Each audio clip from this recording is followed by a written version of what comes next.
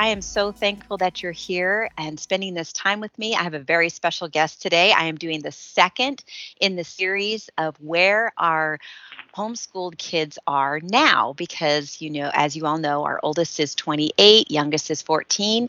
And today we're going to be talking with our second daughter. And I will introduce her here in just a minute. But I just wanted to thank you all for being here. Thank you for leaving reviews and sharing this podcast with your friends. It's really growing. And what that really means is that more moms are being encouraged than ever before. And that is the whole heart behind what I'm doing here. I wanted to let you all know, if you're a new listener and haven't read my book, The Unhurried Homeschooler, I would encourage you to check it out. It is a simple, mercifully short book on homeschooling. It's available on Amazon.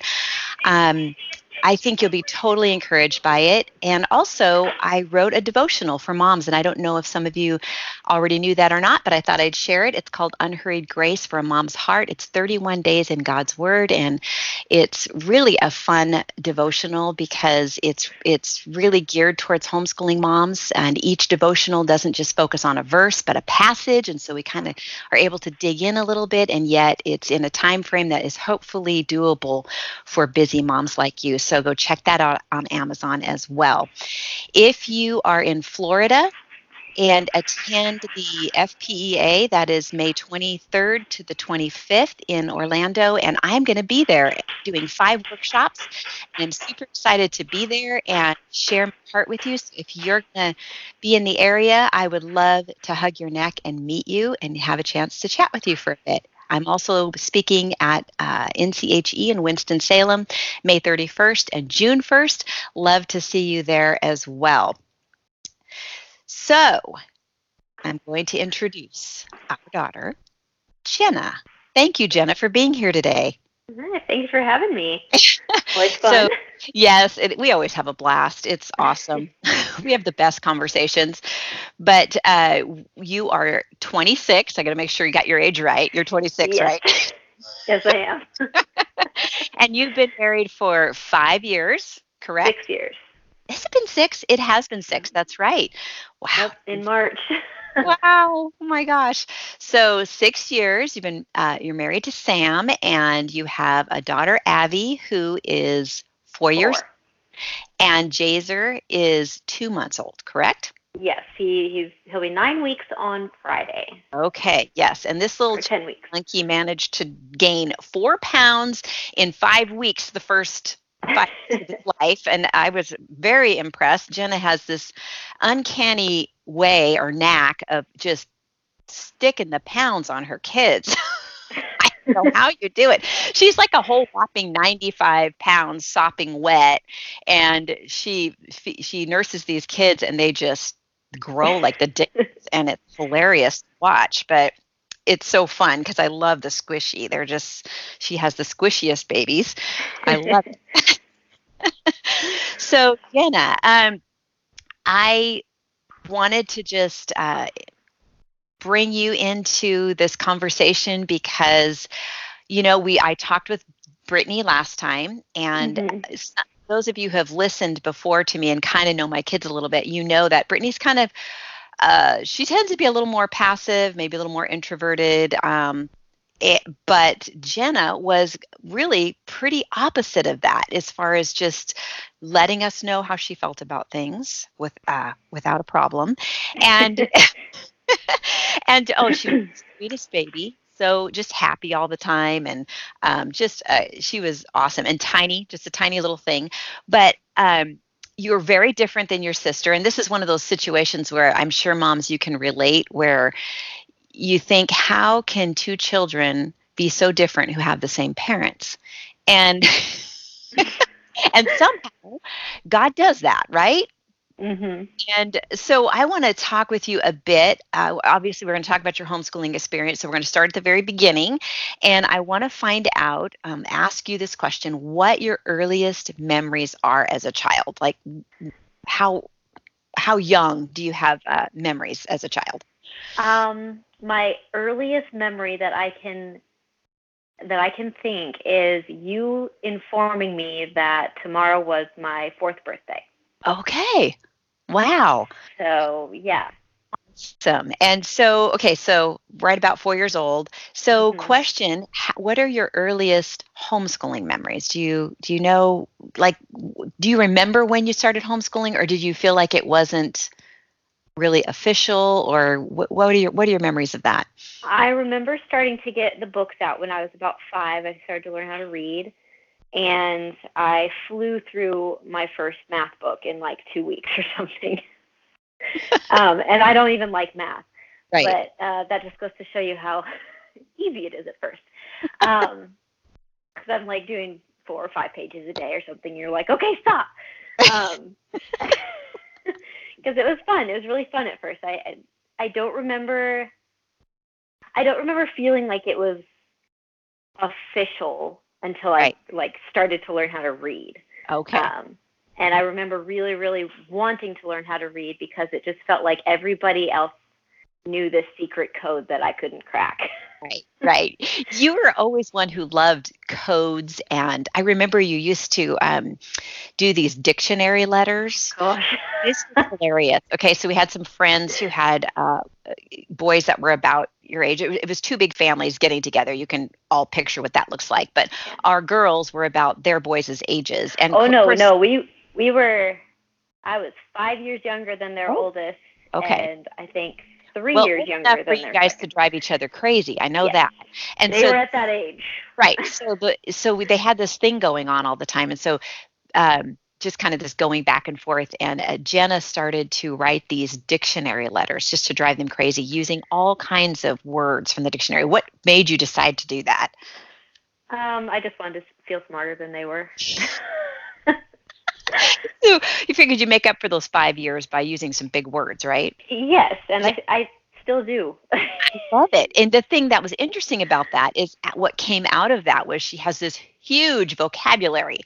She's constantly over the years has used words that I'm like, I don't even know what that means. What does that mean? How do you know that word? Oh, that's, back when I was reading the dictionary. And that's what she would do. She would like read the dictionary. And the funny thing is that the other kids in our family would sort of, I remember them sitting around you on the couch while you were doing this and just sort of learning these words along with you. And so this is the great thing about having, a big family is there's a lot of learning that sort of happens by osmosis. Uh-huh. Just Oh, and we absorbing. found out the best insults are under the letter I. So, in case you want to know Yes, where to that find is the best ones. yes, you're welcome. That is free information that you're getting today for your use. Yes. So it was really fun to see that. And I saw this happen many times over the years where the younger kids would be just sort of absorbing what the older kids were learning, and they would just zip along even quicker than the younger ones because of that. And it was just really fascinating to watch. And so I remember you not really, I feel like you didn't really struggle that much with schoolwork. Like it wasn't terribly hard for you. What do you remember, especially in those early years? Do you remember it feeling pretty unhurried? And do you remember it being, you liking it being helpful? I remember loving some of it and some of it coming really easy, just the way schoolwork does. And then some of it being really frustrating. Learning to read was frustrating, but it's not bad to be frustrated sometimes. Right, It's not bad to have to work a little bit at something. And right, I remember being frustrated sometimes, but too determined to give up. right, right. So I do remember reading was a little bit of a frustration, and but I got over it. And then once I got over that, it was smooth sailing from there. And I started to really love reading and love writing and all of that. Mhm. Yeah, and we don't necessarily equate unhurried with nothing ever being hard. Yeah. There's a difference there. I think that's what you're trying to differentiate. Mhm. That's what I'm hearing you say is we don't quit, and just because it's hard, it's just that I think it's really just kind of having that feel for knowing when it's just time to be done, but it's Mhm. certainly facing some obstacles and overcoming them is a huge part of, it's a huge part of life, and it's a huge part Mhm. of learning. And Yeah, kids feel they grow in confidence when they overcome obstacles. that's Um, right. do you remember feeling like you were like it was a fairly unhurried lifestyle at that point? Your playtime, did you feel like you had lots of playtime? Oh yeah, yeah. I felt like that was what most of our day consisted of, was playtime, and we do a few chores in the morning, and there's always that time in the morning that was devoted to uh, devotions, and then cleaning up after breakfast, or like making breakfast, then doing the devotions, then cleaning up after breakfast, and then Right. we had a routine, and there was a certain time that we had to dedicate to certain tasks, but then we were free to pretty much, go outside and play if the weather was nice, or sometimes if it wasn't. Um, Yes. Well, and two, I think I just remember a lot of blanket forts. yes, lots of blanket forts, and oh gosh, Playmobil, loved Playmobil, and Oh, Legos, and I yes. felt like we just kind of like got to exist the rest of the day, and just, Right. you know, but having that time that we had to dedicate to chores and all of that stuff was really good, because it taught us to value our freedom and our Right. free time. Right, right, right. Yeah, I remember our other son, Luke, who's 20. He's told me before the whole whole motivation of getting the basics done every morning when it came to schoolwork was that you knew that the free time was going to Yeah. come in the afternoon, Yes. and it was crazy the amount of creativity that happened during that time over all of those Mm-hmm. years, and I was always just amazed at what you guys would create or come up with or play or imagine and it was just always something new and different, and I And loved watching that. I remember, I still don't know how you let us engage in risky play sometimes. I don't know if you always knew that that's what we were doing, but Sometimes I like, did, I sometimes look I back and didn't. I'm like, ooh, oh, I don't know if I could let my kids do that. But I only have two, and I'm kind of slowly uncurling my clenched hand here as I'm trying to keep them safe. But I do I remember doing things like strapping ourselves into the umbrella stroller and riding down a hill. Yes, yes, I remember that too, and that was I did know that was going on, just FYI.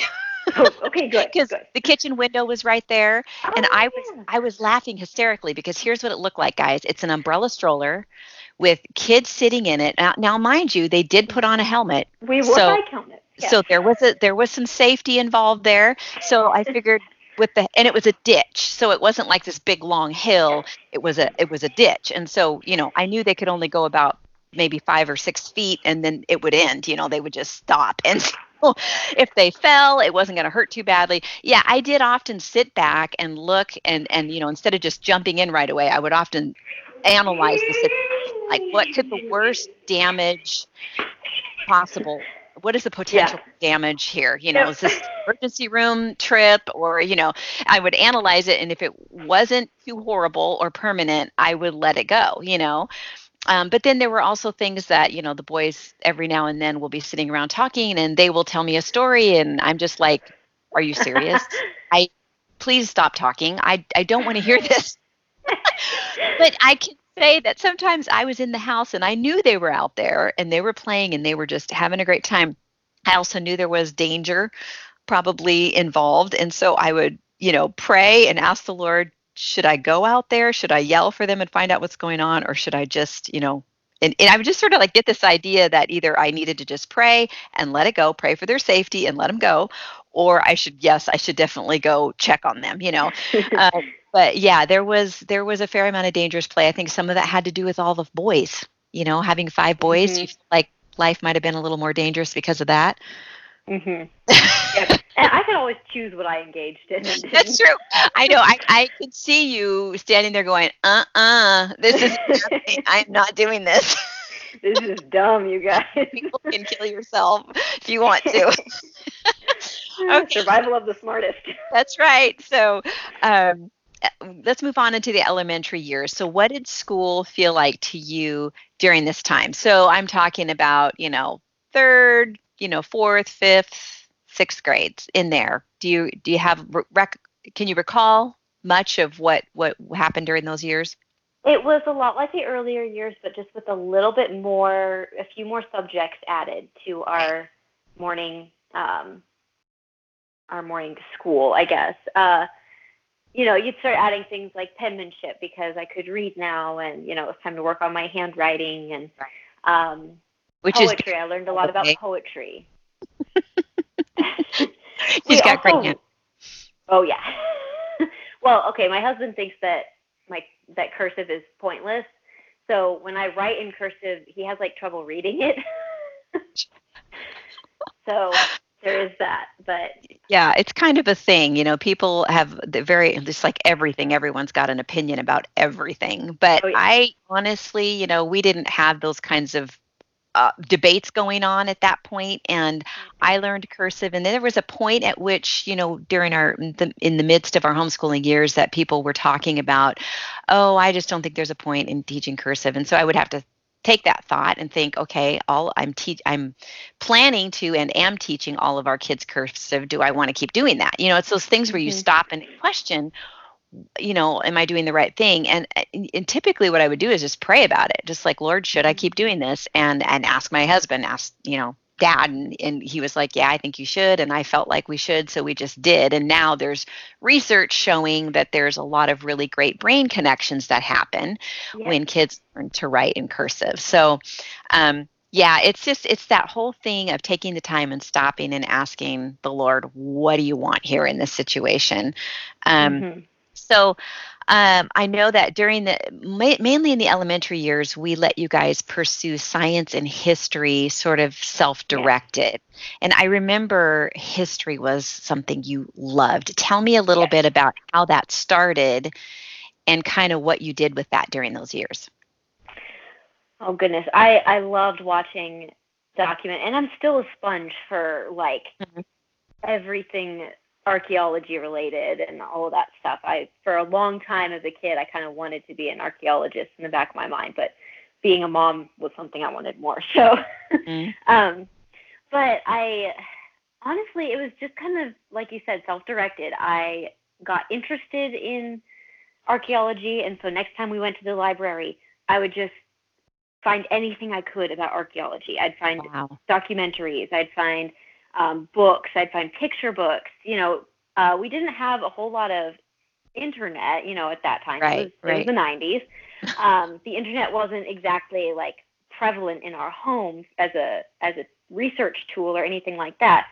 So it was a lot of just going to the library and finding books and asking questions. And when we could research on the internet, we do that. It was just Right. um I feel like it added fuel to the fire that I had to go and find my own, you know resources to Right. learn more about that stuff. Right, right. And I can attest that Jenna knows a ton about history. She has brought up conversations that I'm like, okay, here's true story, guys. More than once, countless times, she's said something and I've been like, where did you learn that? Because of the self-directed learning. When kids are interested in what it is that they're pursuing, they absorb like crazy. And so she's just sort of was and is this sponge for information, and can have the most fascinating conversations. And I remember one time you were sitting in the living room talking with the boys, I believe. You were having a discussion about whether or not life could exist on Mars and how. And so you guys got into the nitty gritty of what it would take to survive on Mars. And you guys are like about maybe 5 minutes into this conversation, and they were way over my head, and I was like, I'm gonna go do something else. And they were all like mocking me. Yeah, great job, homeschool mom. Well, it is a great job because you just launch stuff. Right. And the truth is, I don't know. There's so much I don't know. And yet these kids, I guess that's been my takeaway all along the way, is kids are so amazing at learning. And it really just comes down to facilitating it. Like, when they Mhm. show an interest, you know, yes, I need to take her in the car and go to the library. I need to participate in this process, but not as much as, most people would think, because these kids are just so incredibly intuitive when it comes to learning. They are so much better at knowing how they learn. And I think when you've had the time, when the kids have had the time to sort of explore different ways of learning, they automatically, naturally hone in on their specific way to do that. I just feel like it's a really personal thing.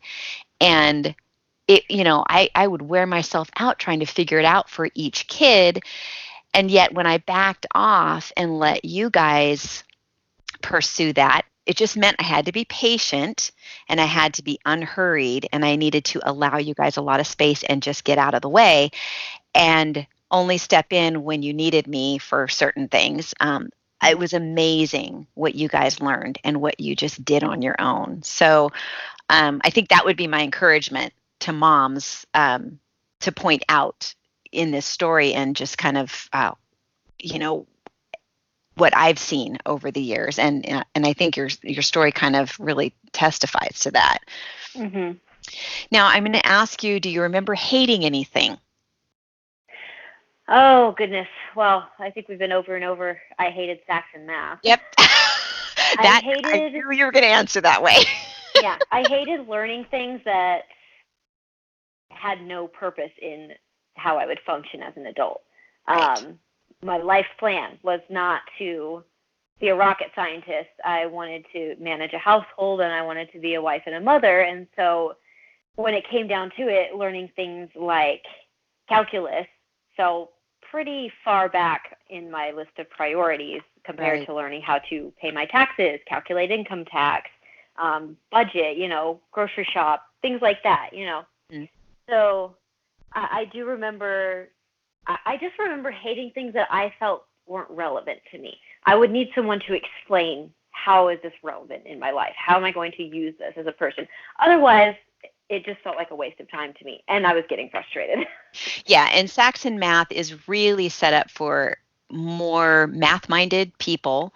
Yes. And I think also for kind of an engineer type of mind. If you've got a kid who's going to pursue anything that's um, heavy in math, Saxon Math is an amazing preparation for that. And some of our boys have done it, and done it well. A couple of them, I think that's because their brains work that way, for one thing. And then I think the other thing is, one of them had a really good teacher that I think Mm-hmm. really helped him too. But again, yes, I mean, you look at this algebra and you're thinking, what does this have to do with life? And Mm-hmm. it's really tough to be excited about and motivated to learn something like that. So I think, at a certain point when I realized how much you disdained Saxon, we decided we were going to just not do that anymore. I don't remember what we moved to. Do you remember what we ended up? Consumer mathematics Okay, from so we went to Abeka. consumer math. Okay, yeah, because it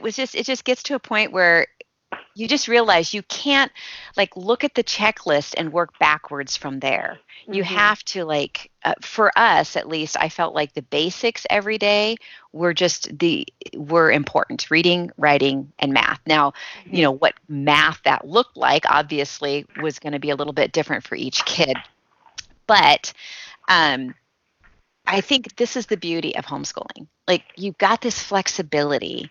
When something is clearly not working, you have the option to switch to something else. We can Yes. change our minds anytime. Yes. And Exactly. so what do you think would have happened if I would have insisted that you stick with Saxon Math? I would not know how to calculate my income tax right now, which I actually do every paycheck. That's amazing. Yeah, it's just it's such an homeschooling is such a great uh, opportunity for us to be flexible. And I think, I guess my fear is that too many parents, homeschooling families, are so afraid and fearful that they lose that sense of freedom Mm-hmm. that comes with homeschooling. Yes. Um, When it comes to mainstream education, it's like they test your confidence by, they're like, oh, well, you aren't good at calculus, you're never going to do this, that, or the other thing. I'm like, well, how are you doing, how are your finances doing? Right. Can you follow a budget? Can you pay your taxes? Do you know what you're Right. doing? And most of the time, the answer I hear is, no, I don't. I don't know how to do that. I have to hire an accountant to do that for Right. me. And, Right. it's like, there you go. The proof is in the pudding. Exactly. So what we want to do is prepare our kids for real life. And Yes. a lot of that happens through living real life together alongside of each other. You saw us go through hard financial times, and Mhm. you watched what we did to get through that. Yeah. And so all of that just happened by absorption.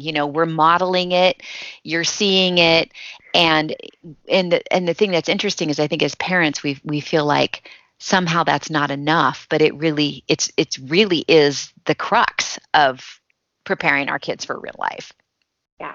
being that example. So you started to take classes once a week when were you 10 years old at the time?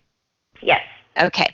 And so at that point, we'd not been involved in any kind of, for any length of time, any kind of co-op. I think we did something for a semester years before that. But other than that, we've just been home.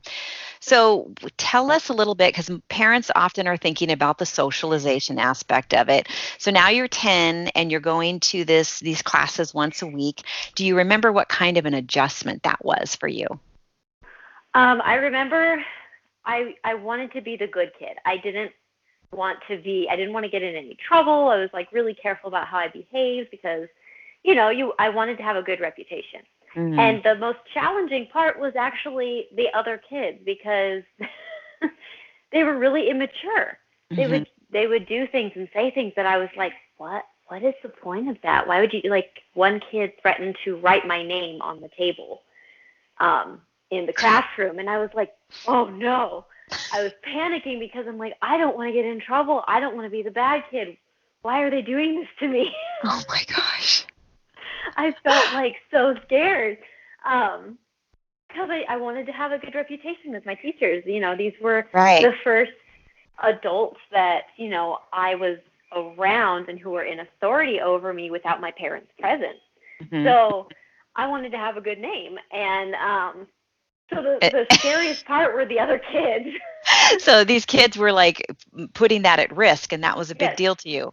Oh these were gosh. supposedly my peers, and yeah, I, these are the people I'm supposed to be learning from and Right. with. And And with, right, exactly. Oh my gosh. Okay, so what were your biggest challenges during this time, not just at at the classes every week, but just in general in elementary school? Do you feel like you had a lot of challenges, or do you feel like it was pretty predictable? it was pretty predictable, which is what you need at that point. You need that stability. It was just it was easy and it was fun at that point. I don't remember really feeling challenged until I hit middle school, and you have that combination of hormones Right. and the challenge of continuing to learn, and the learning is getting harder. Right, right. Okay, so let's talk a little bit about that transition through the middle school years to the high school years, because I've always kind of seen the elementary as up to through sixth grade, and then junior high, seventh and eighth grade, as being sort of a transitional time into high school, because we would always um, up the ante when it came to, once you were a freshman in high school, you'd known for a couple of years at least that there was going to be a lot more on your plate school wise. We'd try to keep Mhm. it within reason, but you were going to be earning credits and meeting someone else's standard in order to Yes. get your diploma. So And we had that choice at that age too. We could choose to just get our homeschool diploma, or we could choose to get a diploma through the state by meeting all the prerequisites for it. right, So that was a choice. I actually chose to get a diploma through the state, and that was a little bit intimidating and hard for me at first because this was the first time that I had to pass standardized tests, and I had right, to meet certain standards of state requirements. right, So outside yes, of the family. Yeah. and I had to meet with somebody about my schoolwork and about and be accountable to someone besides my parents. So Right. that was a little intimidating at first. You had a consultant, and I think it was like a Mm-hmm. once a month meeting. So you would It was meet once a with, semester. oh, once a semester. Okay, I was the one who We had to did meet with her monthly progress once a month. reports. Right, right. So we did progress reports for this particular program, and they were monthly progress reports. And I had always done them. I always did them until they were in high school. Then that was another thing that I handed off to them because I wanted them to own everything that they were doing when it came to high school. And I was there to support, there to teach how to do that and transition to that, and get resources. I was available, but I really tried to hand it off to the kids. And so the thing that was interesting is that every single one of them rose to the occasion, and Jenna was no different. And I know that by the time you graduated from high school, you had more than enough credits that you needed to graduate. And I think you were proud of that. Hmm. Yeah, I think I had about twice as many history and English credits as I actually needed. Right, right. And the cool thing was that we could actually intertwine history with language arts. So you could do some writing about the history that you were studying. So that's something that we did a lot over the years to kind of reduce the amount of time that you were investing into actual schoolwork, so that Hmm.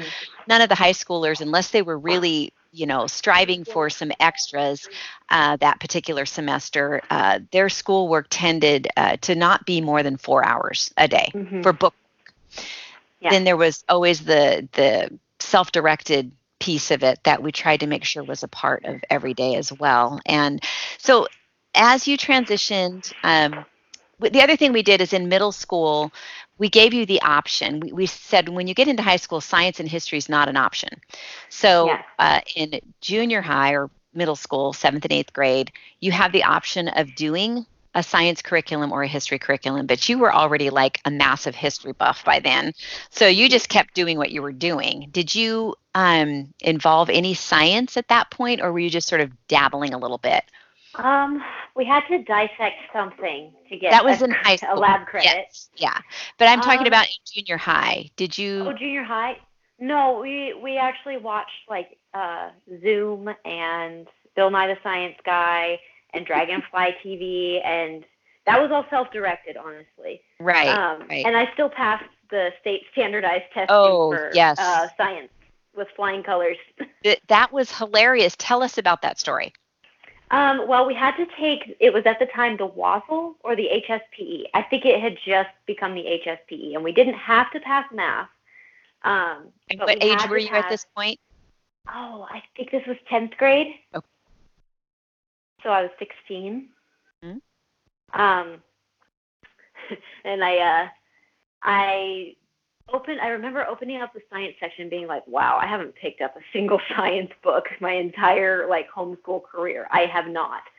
And so I open up the test and I'm like, oh, I know that. I know that. I know that, And so I just kind of flew through the test and I'm like, well, I guess we'll see if I passed or not. I didn't have to pass it.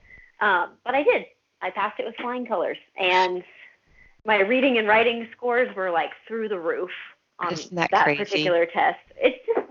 It's funny to me. It's all so one size fits all Right. in that system. Hmm. But and it's funny because like it was so unconventional the way that we gathered knowledge. Right. But Right. it still passed. Hmm. So Yes. and I can guarantee I had a lot more fun learning that stuff than anybody else taking that test.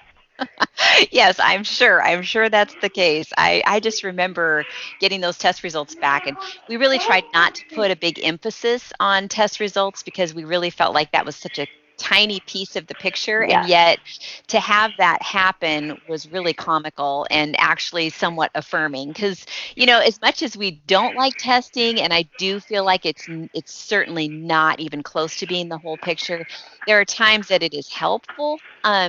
Just to kind of get a feel for where you're at. It depends on the How you test. measure up to the Exactly. average. And it's really tough because it depends on the test too. There are some tests Yes. that I have read the questions to and thought this has nothing to do with the kind of education our kids should be getting. So that the test is, I think this was past your time in high school. You were out of high school by then, but I was reading some of the ones that came up afterwards.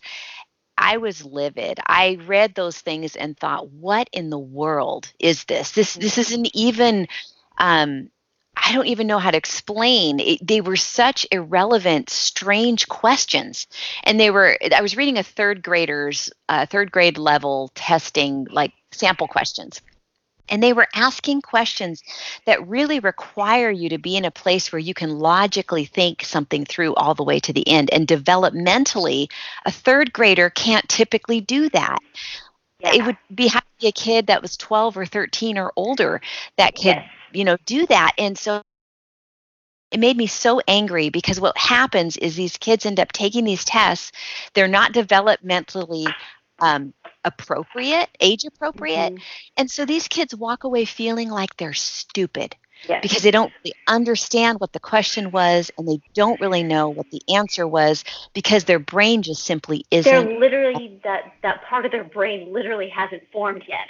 Yes, exactly. And it is so unfair to do Mhm. that to kids. And so it's gotten worse over the years. I felt like some of the tests that you guys took were a little more appropriate, a little more like, Mhm. yeah, that's a good thing for them to know, but Yeah. obviously, yeah, it was just kind of crazy. So I'm off on my soapbox here. Let's get back on topic here.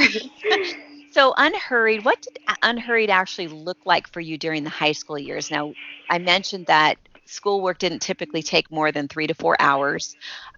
So there was always that little bit of margin in the afternoon. What kinds of things did you enjoy doing during that time?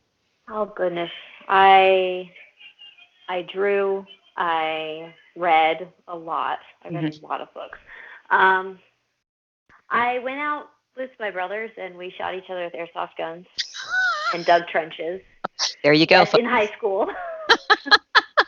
I should have probably been chasing boys, but according to tradition, but Right, that right, was nowhere near my priority list. right. That was Um, really on your radar at that point.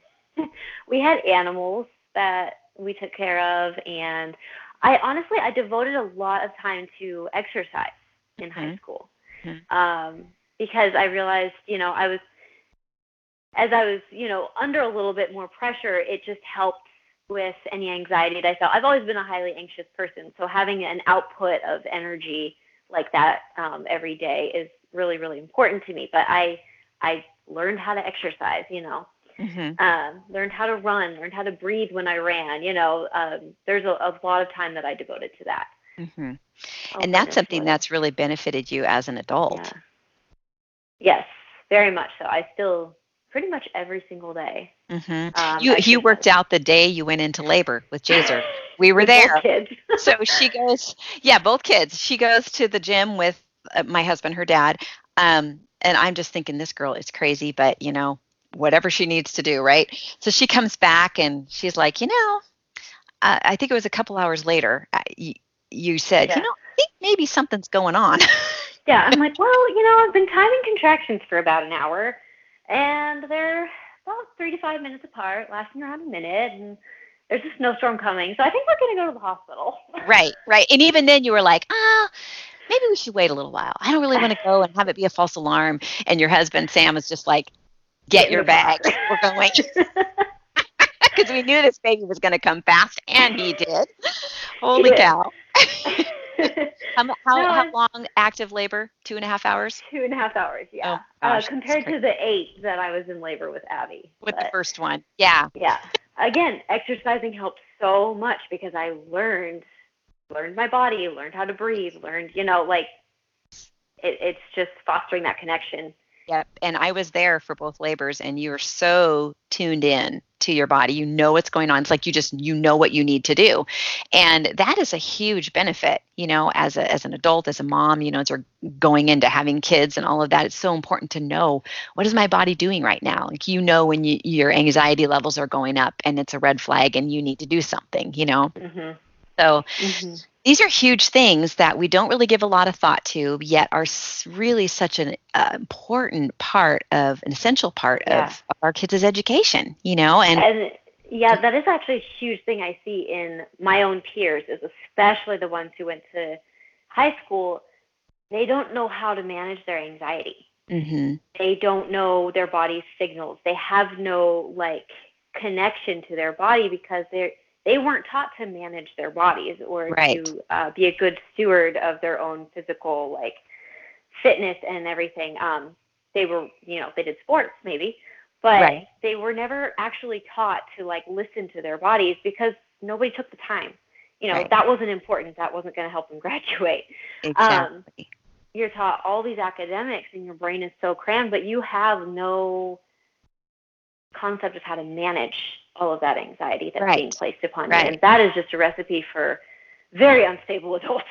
It is. And really, I mean, isn't when it comes down to it, it's these kinds of things that our kids need to know. Mhm. Because I really feel like the other stuff, if they can manage this stuff and they learn how to do this, and we sort of walk alongside of them and help them find resources and that kind of thing, and they're pretty much self-directed in their learning, it's like the learning naturally happens and the direction naturally comes as to what it is that they're supposed to be doing. And it can take longer for some than others, but it always happens eventually. And it's just more of a hands-off approach, and a prayerful approach. I mean, you're hands-on when you need to be and hands-off when you need to be. I guess that's the kind of the trick is, as a parent, Mhm. I'm speaking to the moms who are listening, you just you need to know when to help steer, and when to go right, when to go left, and when to take your hands off the wheel. And as they get older, you're actually taking your hands off the wheel more and more and more. But I think what tends to happen is parents tend to actually come down, uh, they tend to start to want to drive the car even more when they're in high school to make sure that they have everything that they need to do what it is they need to do, when the reality is our kids are, if they're, you know it, with that right balance, they will Mhm. find their own way. They will make They their they own way. need they need breathing room to Exactly. learn who they are, what their own signals are without somebody telling them, Right. you know. Exactly. And that can be a difficult line to walk as a parent, but it's Absolutely. not impossible. It's just a matter of, prayerfully, considering that particular child. And they're all so different. And it's just something that, again, it takes our unhurried heart slowing down to listen to the Lord's voice in order to Mhm. know kind of how to navigate that. And none of us are going to do it perfectly. I know I did not do it perfectly. I've made my share of huge mistakes along the way. And fortunately, my kids are gracious and forgiving. And um, it's a matter of being able to say, hey, I screwed up here. I should have, let you do what you needed to do and trusted that you would, make the right decision, And even if our kids supposedly make the wrong decision, quote unquote, there can be such a great lesson learned in that as well. It's okay for our kids to fail. I think we're almost terrified of allowing our kids Mhm. to fail, when the reality is, if they've got a growth mindset, failure can be like a huge launching pad for all kinds of growth. Yes. And we have to set that example as a parent too. And that's, again, that's a huge challenge, but it's not Yeah. impossible. So I'm gonna ask you about something that's way less important and very surface, okay? Because I get this Mhm. question asked a lot, Oh, I especially think I for know what this is. some reason for the girls. Do you feel like you missed out on anything like prom, or, I don't Oh. know, some of those I those other things? So at the time, did you feel like you were missing out, and what is your perspective now? well, I honestly did not feel like I was missing out. Um, I had other interests aside from, romance and all of that. I think that really comes down to the individual child. Mm. Um, and if they really really want to go to prom, like really want to, they can go to a local high school prom without having to attend that high school. Um, I did not feel like I missed out at all because I literally watched as the girls older than me would go to prom, spend all this money on hair and makeup, and then just sell everything afterwards. They'd sell their prom dress. They broke up Right. with that boyfriend. It was also temporary. It just seemed like a fart in the wind, you know. Right. It didn't. It just did not matter in the To put long it run. succinctly. It was, I don't know, like I didn't even need hindsight to feel like it was kind of silly, Right. you know. Right. It was just Right. kind of one of those, and then the kids I knew would come back from prom and they were like, it was so inappropriate, you know, the way that kids were dancing. It's like a tutorial on learning how to go clubbing or something like that Right. for Right. for for Exactly. kids, you Uh-huh. know. And you've got a few adults speckled in there just to make sure nobody gets killed. Right. But it was not something I felt like I missed out on, Right. really. That's great. I think this is what happens is our kids get raised with real life, and they look at those things and they have a sense, a common sense about them. I remember you used to say common sense isn't so common anymore. It still isn't. Getting So rarer and rarer. that's even more true now. But yeah, I think our kids just, homeschooling, it just provides this, I kind of like to think of it as a hothouse, where you've got your tomato seeds and you plant them and you leave them in the hothouse pretty much all the time to start with until they start to grow a little taller, a little taller, a little stronger. Then you start putting them out for little periods of time to be exposed. I think that automatically happens. I don't know how intentional you actually have to be about it, because it seems like the world has a way of encroaching. But I also think that God uses those things. He allows Mhm. those things to kind of uh, to happen, so that our kids learn how to cope with them. So we don't want to like protect them forever against those things. I think in the early years, I think being protective is absolutely fine, because again, they're a little seed just trying to get started. But as they Mhm. get into the high school years, I think some exposure kind of, like I said, naturally happens. And I just tried to step back and watch and see if I felt like it was too much or not, just Mhm. kind of ask the Lord if it was too much. The other thing was that I would often have conversations with you guys after we were around something that I thought you might have possibly seen something, inappropriate or whatever. And I would Mhm. often just say, kind of start to ask questions about, you know, what you saw, or I just sort of tried to dance around it to see if you actually saw the same thing that I saw. I just remember you telling me one time, when you went to these classes, that I can't remember how this all worked, but we always prayed before you guys went to these classes every time we Mhm. drove into this place. And I Yeah. remember one time I heard about a situation that had gone on, and several kids had seen something, and another mom was telling me about it, and I knew that you were there at the time. And it Completely ignorant, probably. totally did not see it.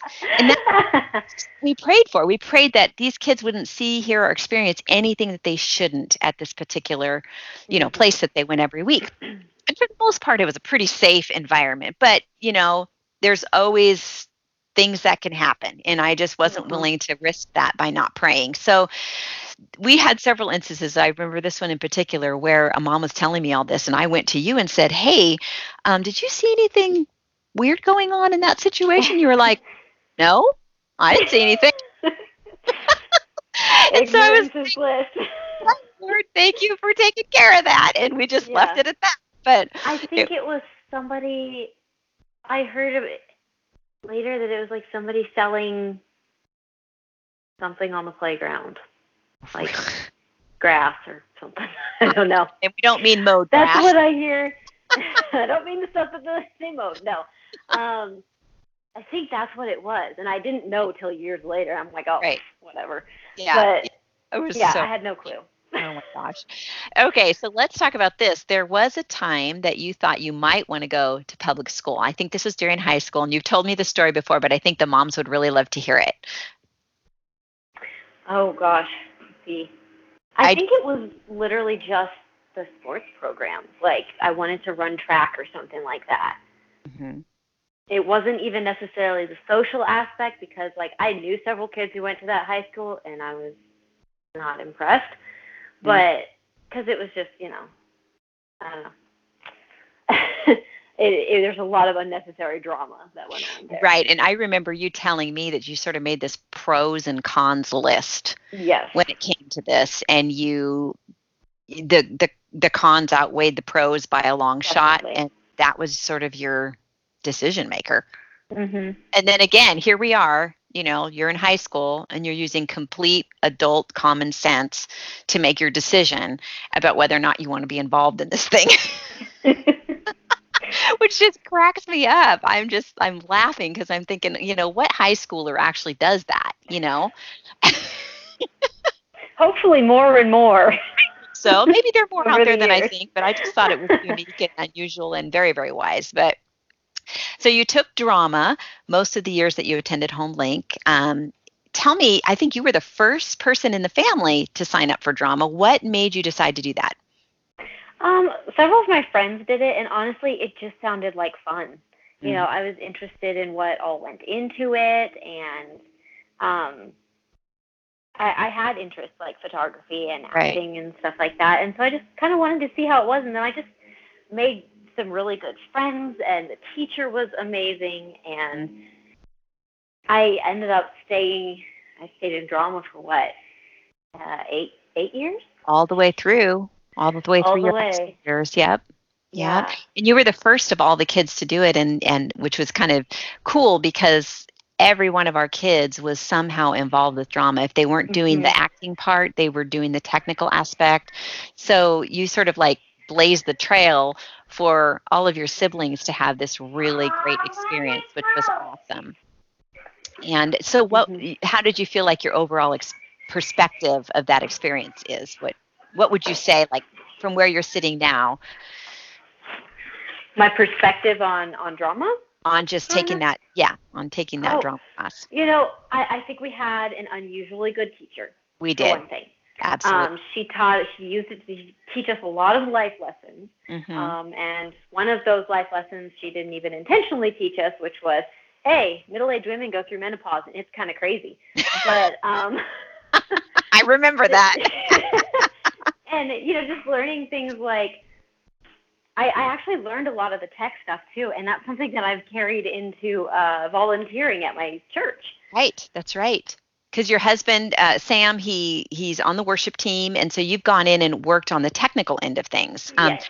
So I'd like to point out, like, how interesting this is. There are so many different experiences you had along the way as a homeschooler because you weren't loaded down with book work and you could follow interests and have different experiences. These things Mhm. have played into your adult life. And I just think that really what this comes down to is God knows. He knows Mhm. where you're going to be. He knows what you're going to need, and he allows our kids to have these experiences and prepare them for what he has for them.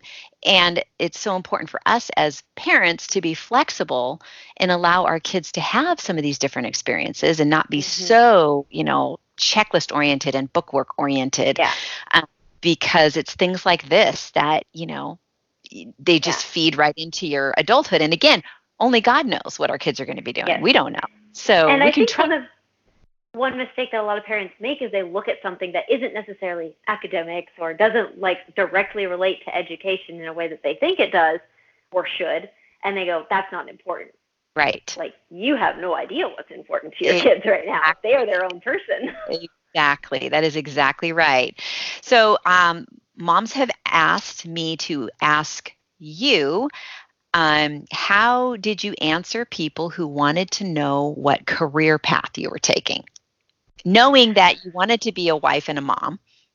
Mhm. Um, how did you answer that? I basically told them that being a mom is about every career you can have combined into one job, minus wasting time and money on schooling. Right. And But minus the pay. yes, and minus the pay, but But there's another form of payment. yeah, macaroni necklaces. That's right. Um, Macaroni necklaces and dandelion bouquets, and just this amazing satisfaction, I think, of being able to nurture a human life absolutely. from the very beginning. I mean, who gets to do that? Yes. Like, it's And so I awesome. just knew it was my purpose. I knew from a very, very young age. So honestly, I can't say that there's any landmark, that I knew that that's what I wanted, but really from as far back as I can remember, I Right. wanted babies, Right. And that is not because we said you have to be a wife and a mom. I think a lot of people make that assumption about homeschoolers that, the, or even people who homeschool are like, well, it would be bad for my daughter to say that she just wants to be a wife and a mom. It would be, embarrassing, or it would not show any kind of initiative and it's just like, that is a cultural thing. And I think that we need to recognize that cultural does not equal godly. Cultural Yeah, certainly does not equal biblical. We have to set all that aside and ask ourselves, what does God say? He exactly. loves motherhood. He loves mothers. He says he gently leads those who are with young. He says children are a blessing. Well, And and it's not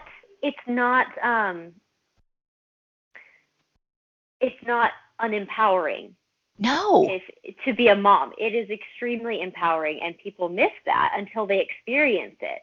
right. And that saying is so true. The hand that rocks the cradle is the hand that rules the world. That's right. You're very quietly, Yes, very it's like humbly. what do you call it? It's a covert operation. Yes, you have a position of power. You need to not underestimate that. That's And here's the thing, like the same culture that is telling you that promiscuity is okay and you should just do whatever you want, the same culture that teaches you to be selfish and sinful is the same culture that's telling you that there is no importance in motherhood. And right. how's that working out for them? Right. Not well. Not Not well at well. all. No, no. And it's interesting because I think that the fact that all along the way we told you girls, obviously we really value motherhood because we believe God values motherhood, and that was evidenced in our home and that was said out of our mouths. But we also said, if you have something you're passionate about that you want to pursue, we'll back you up 100%. If you want to go to college, we'll do whatever it takes to help you Mhm. get there. And Mhm. so I feel like, I hope that we conveyed that you had that freedom. Oh yeah, absolutely. And I did analyze college like a lot. I looked into culinary school, and I just kind of tried to think about like what are the things that I enjoy doing. What is something that I would want to do as a career that wouldn't feel like work? That would Right. be something that I enjoy. Um, and overall, I was like, I looked at it and I'm like, okay, it's not worth the money. It's not worth all the time that it would take to me. Like, I just weighed the pros and cons again as a young adult, and I didn't know what direction I was going at that time. Right. I hadn't graduated yet. I'd just broken up with my boyfriend of 2 years, and I was kind of just like waiting on God for the next step. And I didn't want to wait too long. I wanted to be active, and so I looked into going out on missions trips. I looked into Mhm. college. Mhm. I was exploring my options at that point, and so I I really analyzed it.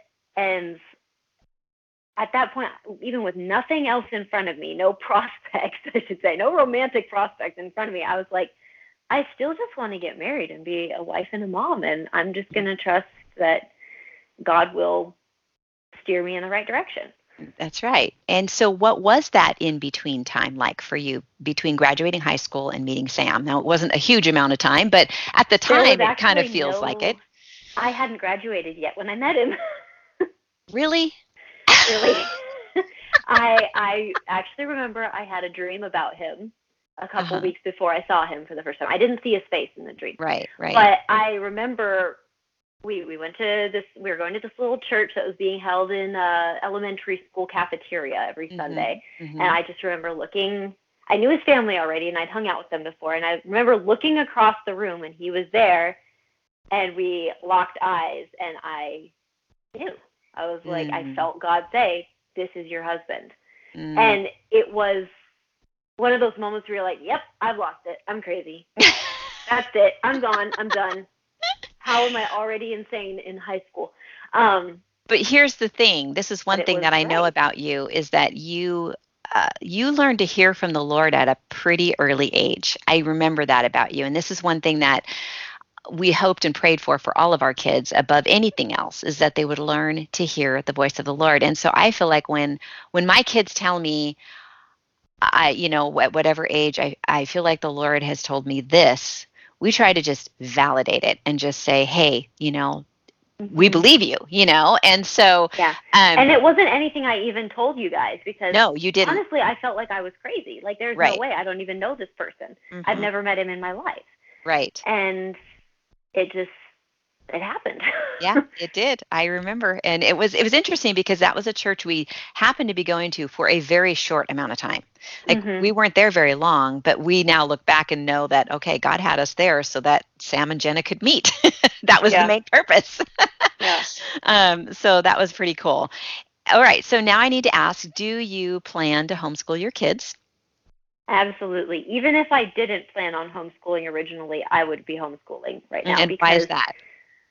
Oh gosh, just look at the trends. Like, I talk to other moms who have kids my age, and I guess I can't help but like observe what's going on in this culture and with our kids at school. Like they're trying to force vaccinations. Oh, if you want your kids to, that's the carrot, is if you want your kids to be able to attend public school, you have to get them vaccinated. I'm like, no thanks. See you later. And I want to be able to make those decisions as a parent. That's and right. So many of the decisions in school from the very earliest moment are being made for you. Exactly. And here's the thing, I want to pause right here because I'm sure you probably freaked some moms out when you said that you're not vaccinating, because that is a very hot topic right now. But I want to emphasize that Sam and Jenna have prayed about this and done their research. So this is not just a decision made on a bunch of misinformation. And so I just research includes genetic testing. Exactly. Because our family actually has a genetic mutation on both sides that significantly increases our chances of having an adverse reaction to vaccinations. And this is a fairly it's fairly new. It's just been really found out, and they're digging into it more. There's a lot of research to be done, but it is something that, how much of the population, isn't it like 40% of the population has it, and a lot of people don't even realize it. So this is one of those things that we have to really stop and listen. Lord, what do you have for my kids? I think the important thing is not to make any decisions out of fear, not to vaccinate out of fear, and not to not vaccinate out of fear. Yes. And if I find research that changes my mind, you can bet I will make that appointment and I will get those kids vaccinated. Absolutely. Yep. We want it just best for our accountability. Kids. Exactly. There is not a lot of accountability. There's not a lot of research done, and there are other things in those shots besides just the virus. And so I just wanted to stop and explain that a little bit, because I didn't want them to go, oh, forget it, I don't want to hear anything else she has to say. No. But this is more than anything too. I believe in a parent's right. Absolutely. To make decisions for their children, to make decisions that they have, research. And the process is painstaking. I really hate when people assume that I make certain decisions because I'm ignorant. I have agonized and cried over and prayed over and researched and taken so much flack for the decisions that I've made, but they are so solid in my heart. And I have so much peace about those decisions that I'm not going to go any other direction. And I think every parent needs that right. You need that right, and you need to take those steps. I feel like a lot of us, obviously not you, but if we went through the public school system, we tend to have more of a herd mentality. We tend to think, well, we better do that or else. You don't want to be a pariah. Right. And the reality is, we need to think outside the box. And I think that starts with obviously protecting parental rights, but also taking the time to think and pray through what it is God really has for our families. And obviously, if you've made the leap to homeschooling, you've done a big piece of that right there. Yes. You've done it in that scenario and decided, okay, I know I know I've got all the information I need. I prayed about this, and none of us makes this decision lightly. None of us says, "Oh yeah, No. I think I'll just start homeschooling tomorrow." No, we agonize over Mm-mm. it. We pray over it. We ask the Lord for wisdom and direction, and And we some of do us it with fear don't and want to do trepidation. it. Exactly, But you exactly. have to. You And know when you you know have you to. have to, That's right. you And need to summon the courage. exactly, because that's what it's going to take to Mhm. be um, advocates for our kids, to Yes. protect them, to raise them in the nurture and admonition of the Lord. These are all big pieces of that. Mhm. Obviously we pass our faith on to them, but we also show them, what does it look like to fiercely defend what God is telling us to do, whatever that is, whether that's, a spiritual thing or whether that's a physical thing, like, Mhm. our kids' health. So, Mhm. and I did a podcast about this. I think it was Lies Parents Believe and the Truth That Sets Them Free. And it was a 2-part series. And it tackled this because I really think that parents are feeling intimidated and they're feeling very bullied And by the encroached upon. encroached upon, and it is okay for you all to stop, to pull back, to pray this through, and to put your boundaries up and stick to them. This is not going to get any easier or any better. I Mhm. believe we're going to be continue to fight this fight, but it's a worthwhile fight Yes. to take on. And And so, even if nobody is outright saying to you, these aren't your kids, you shouldn't be allowed to right, make these decisions, they're going to try and make those absolutely. decisions for you. Well, They're that not going to say it to your face. right. There is a spirit behind that. We've sensed it in the school system. That's why we've pulled our kids out. It's also in the healthcare system. The same kid who can't go see Unplanned at the theater because it's rated R, ridiculously rated R, is the same kid that can go get an abortion without parents' Mhm. consent. So Mhm. none of this makes sense because it is about grabbing the next generation. And parents, you have taken the first huge responsible step in deciding to homeschool your kids. And so don't back down. This is Mhm. a fight worth, it's a war worth waging. We love our kids and we need to defend them. The scripture talks about defending the defenseless. This is part of that, taking that Mhm. responsibility and fighting for what we believe God is telling us to do with our kids. So, Mhm. last question: what is the biggest word of encouragement you can give to moms who are listening today? Oh, keep fighting for your kids. Keep fighting for their hearts. Um, and please don't think that you are in any way unimportant or less than. Don't think that you are ill equipped. Your kids have what it takes. You have what it takes. Hmm. Hmm. God has this amazing amount of grace that He pours over our lives. And when when we start to homeschool, we clearly begin to see, even as a parent, we begin to see this, but when we get into homeschooling, it's just further Mm-hmm. down the road, we see it's so easy to look at our inadequacies and to focus on Oh, those. yes. And yet we have strengths. We bring strengths to the table naturally. We Mm-hmm. need to utilize those and use those in ways that will help our kids, and stop comparing to each other, because I'm not you and you're not me, and our kids aren't each other's kids, and we weren't called to raise or homeschool anybody else's kids but our own. So we take that on, and we trust God that He's going to fill in whatever gaps are there, and He's so faithful. And being this far down the road and looking back, I can see how gracious God was. I often felt like I was offering loaves and fishes every day. I was like, Lord, I feel like I'm feeding thousands of people today, and I've only got this much to give. Can you take it and make it enough? And I watched Him do it over and over and over again. And this is the beauty of being a Christian, not just a homeschooler, but a Christian homeschooler Mm-hmm. and a Christian parent and a follower of Christ. We have all of this right there. God promises He'll provide for us, and He will not call the qualified, He will qualify the called, and He'll give us the grace when we need it. So, Amen. well, thank you, Jenna, for being here with me, and I appreciate you. I'm so glad you were here to share your story and encourage other moms, and um, taking the time to do it, because I know your baby's going to be awake pretty soon, ready to eat again. Yes. Milk's coming in. That's right. Well, let's go ahead and pray. Lord, we just thank you so much for this time together. We thank you for your kindness and your goodness to us. Thank you for the testimony that Jenna shared today of the work you've done in her life and the way that you have used homeschooling in her life to prepare her for what you have for her, Lord. And I just pray that every mom listening, parent listening, would be encouraged and inspired, Lord, by this story and by the Holy Spirit as you whisper your direction to each of our hearts, Lord. We just praise you and we love you. In Jesus' name, amen. Amen.